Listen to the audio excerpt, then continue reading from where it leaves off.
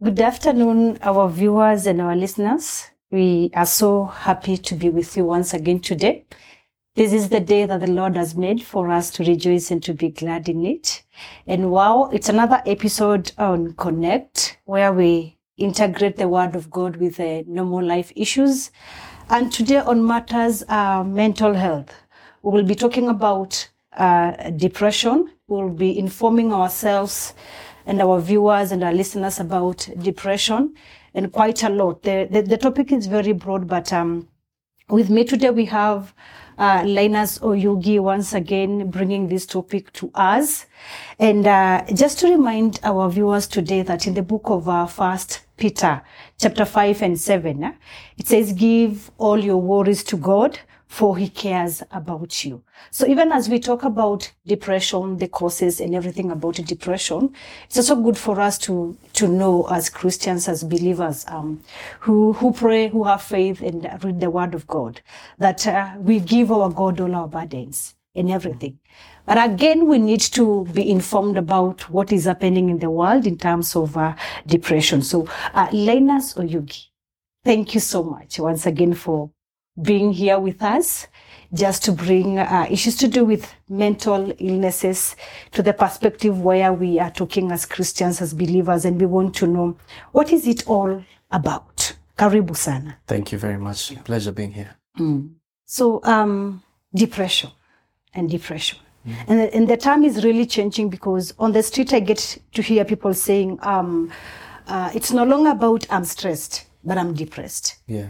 So can you maybe tell us all about what depression is all about? First of all, I'd like to start by saying that depression is probably one of the most commonly abused or misused words. Mm-hmm. People used the word depression to describe normal feelings and normal emotional states. And depression, I think, as you're going to discuss today, is a very serious medical condition that I think, in my opinion, deserves a little bit of respect.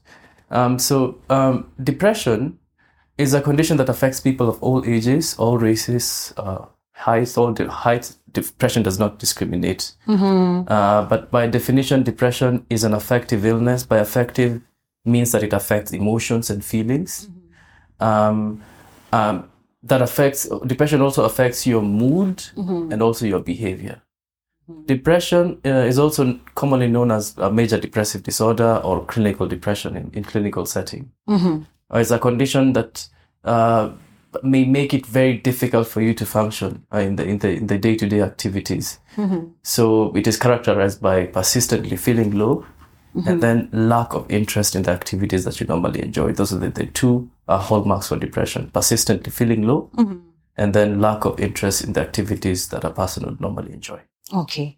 Wow. And I heard you talking about it affects all ages. Yeah. So when we talk about children, do we have like an age where we can say from this age children can be affected by depression? Or maybe you can tell us about that. There's not much studies out there looking into depression in children, but what we know is that although it has been generally considered an adult condition, children as young as the age of 6, 5 can display symptoms that would be typical of symptoms of depression. Okay. Yeah. Wow. Interesting to know, so that we are also able to detect it in case of when we're having children and we do not really understand what is happening in their lives. So maybe Oyugi, the other thing that I'd love us to understand is there has been a rise on issues to do with suicide cases. Every now and then we are reading and even watching in the televisions and on social media that every other morning when we wake up, we get news on somebody killed themselves because of depression. So does it really speak to the issue of suicide, or how can we talk about that? Yes, to a significant degree, depression does speak to suicide.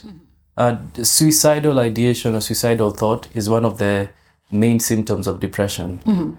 According to the World Health Organization, we have over 800,000 people dying by suicide every year.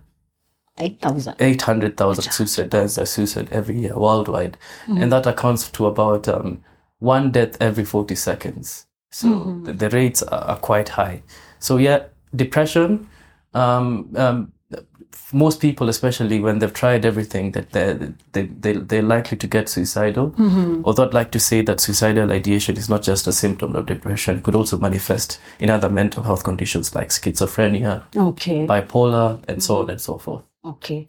Then I think that is what we need to clear, because every other time when we get to hear issues to do with suicide, we associate it with the depression. That person was depressed. So I think it's a note, or it's an information that should go out. It's not a must for a person to maybe to commit, although we are correcting the term committing suicide. Yeah. I know that is in coming up.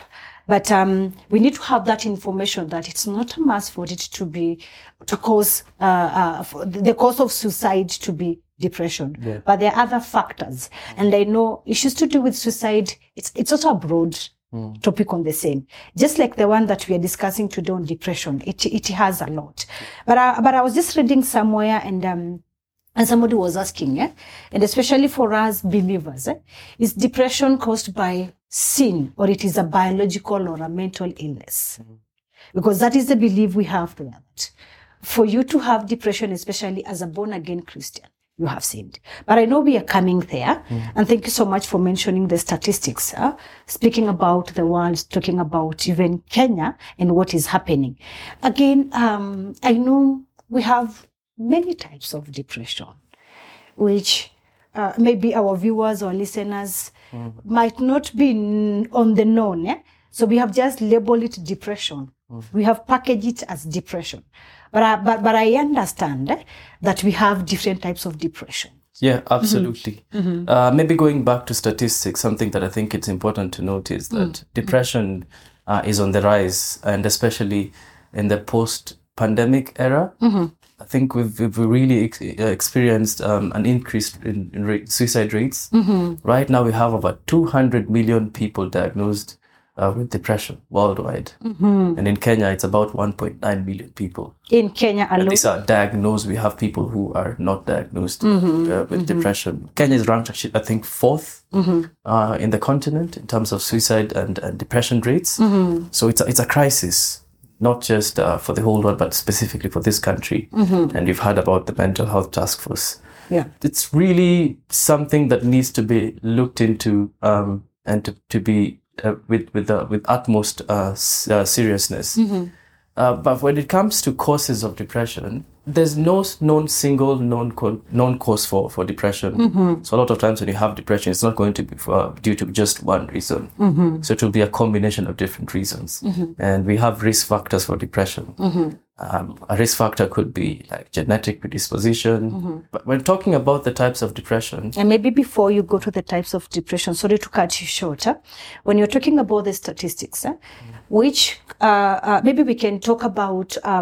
when we talk about the gender, women and men, which one is the highest? Like, is it on women? Is it on men? Yep. Men are actually women are twice as likely to be diagnosed with depression compared to men. There's several reasons as to why, but the number for men with depression is not as low as most people think. I think because men have been socialized right from the young age not to talk about what they're going through. So the symptoms oftentimes goes unnoticed. And it's usually last minute when the man is now considering suicide and people notice that they're not okay. Then the statistics also are sort of the same when looking at suicide rates for men and women, because we have a lot more women thinking and actually attempting suicide, but actually twice as many men dying by suicide compared to women. So this is what you mean, as we think, but it's really hard for us to, to act. But for men, when it comes to issues to do with depression and suicide, it's for them, they don't even talk about it, but they just... Yeah, men don't have those free spaces where they can talk about what they're going through and find solutions for their health. And I think the problem for me is it starts from the very, very foundations of how we are training our boys and our girls, because we're training our boys to be solitary, to be their own men, but we're training our girls to know when they need to seek for help, to have help-seeking behavior, and that, to be weak, and that seems to be lacking for men. Yeah. Wow. And I think we also need to look at that, because when you're talking about issues to do with depression and women being on the higher side, I'm thinking the way we usually walk to other women and be able to discuss about what we are going through, but I'm getting a different perspective from your end. Yeah. Thank you so much. Maybe we can jump to the types of depression. Yeah. So we have several types of depression.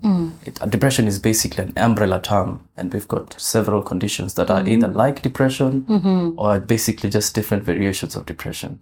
But what most people call depression or clinical depression is called major depressive disorder in clinical terms. This is whereby you're having depressive symptoms almost all day, almost every day, consistently for a period of at least 2 weeks. So that usually the symptoms are quite intense and they happen over a shorter period of time. But we also have persistent depressive disorder, which is just depression, less intense, but happening over a protracted period of time or a longer period of time for about 2 years. We have others like postpartum depression that does not just affect women who've given birth, but also husband with a wife who's given birth can also have postpartum depression. Really? Yeah. Okay. I think so. It's a new thing for some of us when you talk about men and postpartum depression, because every other time when we are talking about postpartum depression, we only talk about women. But how does it happen? It happens. On men, sorry. You know that there's a lot of biological, it's not just about psychological, there's a lot of biological changes that happens to the physical body of a man to prepare them for being fathers. So it doesn't just happen physically, also psychological changes and also dealing with new expectations, new responsibility, having to work twice as hard to make sure that you put food on the table, not just for your wife, but also for your child. This can be extremely stressful also for the man. Wow. And they tend to, unlike for women, whereby it could be postpartum depression will usually manifest in feeling low or sad. For men, they may become aggressive, they may have a short temper or angry outbursts. And this is oftentimes maybe misdiagnosed with something else. Okay. Yeah. Wow. Thank you for clearing that. Yeah. So the other types of depression, because you've mentioned two, are they only two? There's a few more. Others are less prevalent. There's premenstrual dysphoric disorder that affects women during that period of time when they're having their menses. There's also seasonal affective disorder that you would not find in this part of the globe. It affects those people maybe in very cold temperate regions like Russia, where they have long winters. So during winter, they experience depressive symptoms. But for them, they're not prescribed antidepressants. The psychiatrists actually recommend that they come to Africa and enjoy the warm weather. Really? That sort of helps with them. That's interesting. But the last one, maybe variation of depression would be bipolar disorder, which is also called manic depression, where somebody is fluctuating between episodes of high and low, what we call manic and depressive episode. Yeah. Wow. So you spoke about bipolar, and I know it's something else that sometimes we really confuse. And when we see people or we come across people who sometimes are behaving this way, in 30 minutes, after 1 hour, they have changed. We keep saying this person has bipolar. How do we talk about bipolar, even in our family's level? Yeah. So bipolar is not what most people think, that there's shift in mood within minutes or hours. Bipolar is when you stay in one mood state for a longer period of time, which can be sometimes days, sometimes weeks on end. You're either extremely sad or extremely excited. So it's a different variation of depression in that people fluctuate between episodes of high and low. Wow. And the symptoms can be quite far-reaching in terms of how they affect the person's level of functioning at home and at work. Wow. Then when we talk about workplace and issues to do with depression or even bipolar, sometimes we as employers, we might not be able to really understand what is happening when we see these people behaving in a funny way. What do you want us to tell people today about how do we manage to detect that this person is either suffering from this type of depression or this other type of depression? The part of detecting and knowing for a fact, diagnosing should be left to professional and doctors. But I think when it comes to understanding whether somebody is not doing okay, I think what you need to do is to just observe any change in behavior. That is usually the most telling factor of somebody not doing well. Like they're usually sociable, very open. Do they like mingling with people? And all of a sudden they're keeping to themselves. They're reporting to work late. They're constantly irritable, or they're just so different. They're neglecting personal hygiene. They're reporting to work early in the morning, smelling of alcohol. This could be signs that somebody is going through something. But you can't really tell for a fact that they have depression because they'd have to be officially evaluated by a qualified practitioner. And this takes me back also to the Bible when we talk about Elijah, and the Bible explained that Elijah was a bit depressed, and especially when he was running for his life. And at one point he prayed God and he wanted to die, and he said he wanted to sleep and never to really wake up. So it means that even as believers, as Christians, sometimes we go through a lot. And we might not have somebody maybe to talk to them about what we are going through. Or perhaps we will be, or we might be misunderstood about our faith. And so because we are not able to talk about it, sometimes we feel like it's not biblical, And I know we will talk about courses where we will also touch about issues to do with, in the Bible, causes of depression. But that story reminds me of hope. And that story reminds me also of Jesus when he was really tempted. And looking at him and looking at the biblical story about him, at one point he told God, remove this cup. Take it away from me. So it means that as long as you're a human being, you can go through a lot of things that might make you depressed in life. But what assurance do we have for our viewers today? In the book of Philippians chapter 4, 6 and to 7 talks about, do not be anxious about anything, but in everything, with prayer and petition, with thanksgiving, present your request to God, and the peace of God that transcends all understanding. The peace of God that does what? Transcend all understanding. Will guard our hearts, will guard our mind in Christ Jesus. That is just to assure us that God knows what we are going through, even as believers. But again, Oyugi, when we look at what is happening in the world, and me and you, we know because we go to church, we are believers. What message do we bring in our church platform about depression?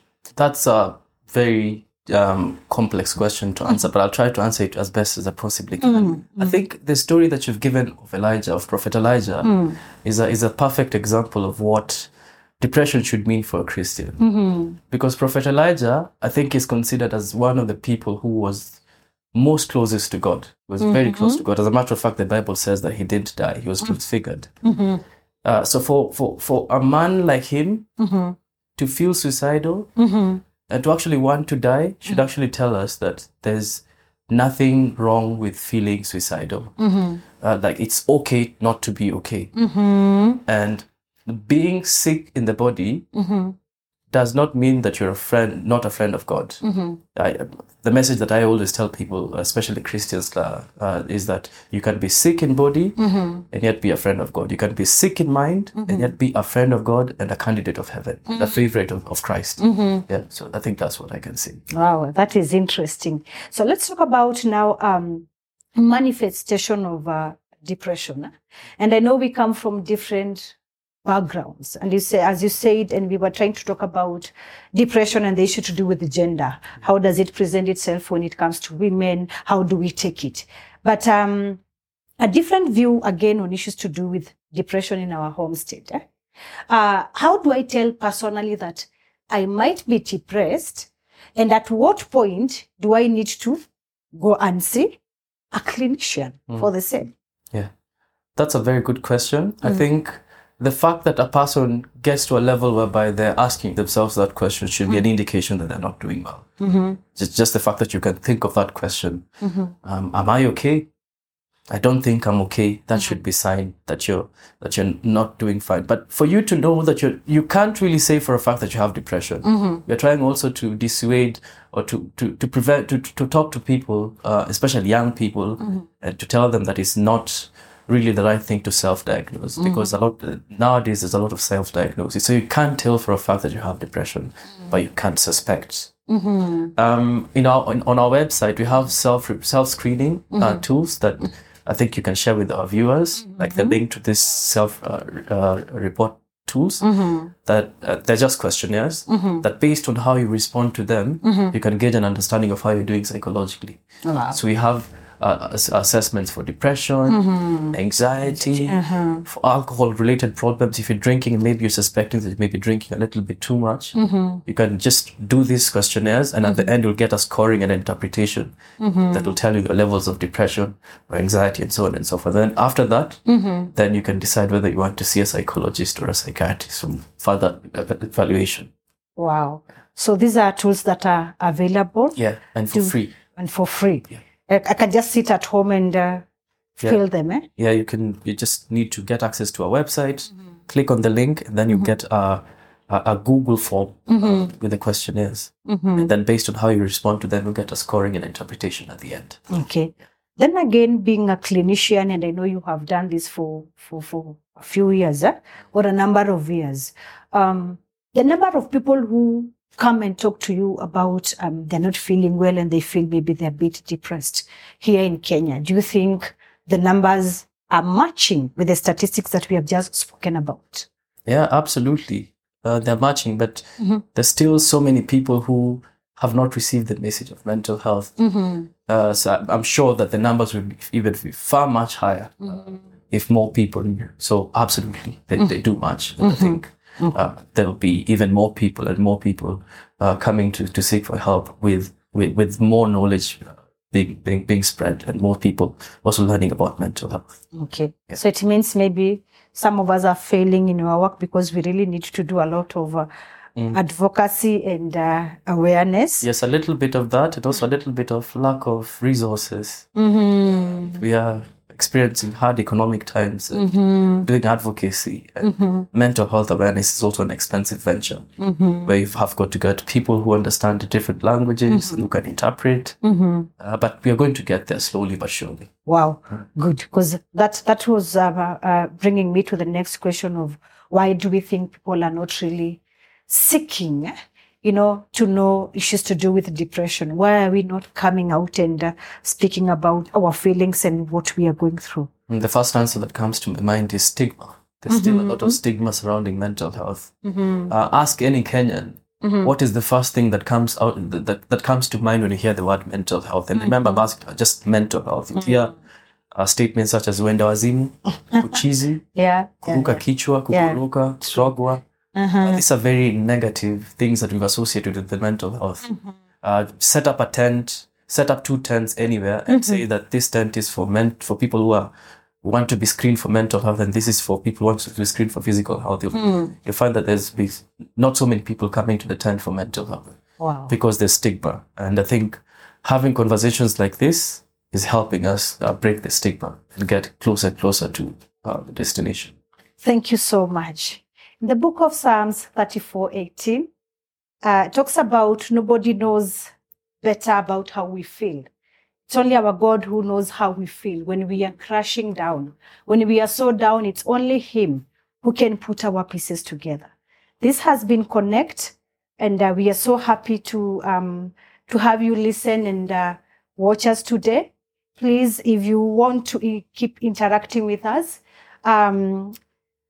connect with us using the social media platform on the screen, and we will be very ready to help you through the whole process and to give you more information about issues to do with mental health illnesses and more about today's session. Thank you so much, Linus, for being with us here, and a goodbye to our viewers and listeners.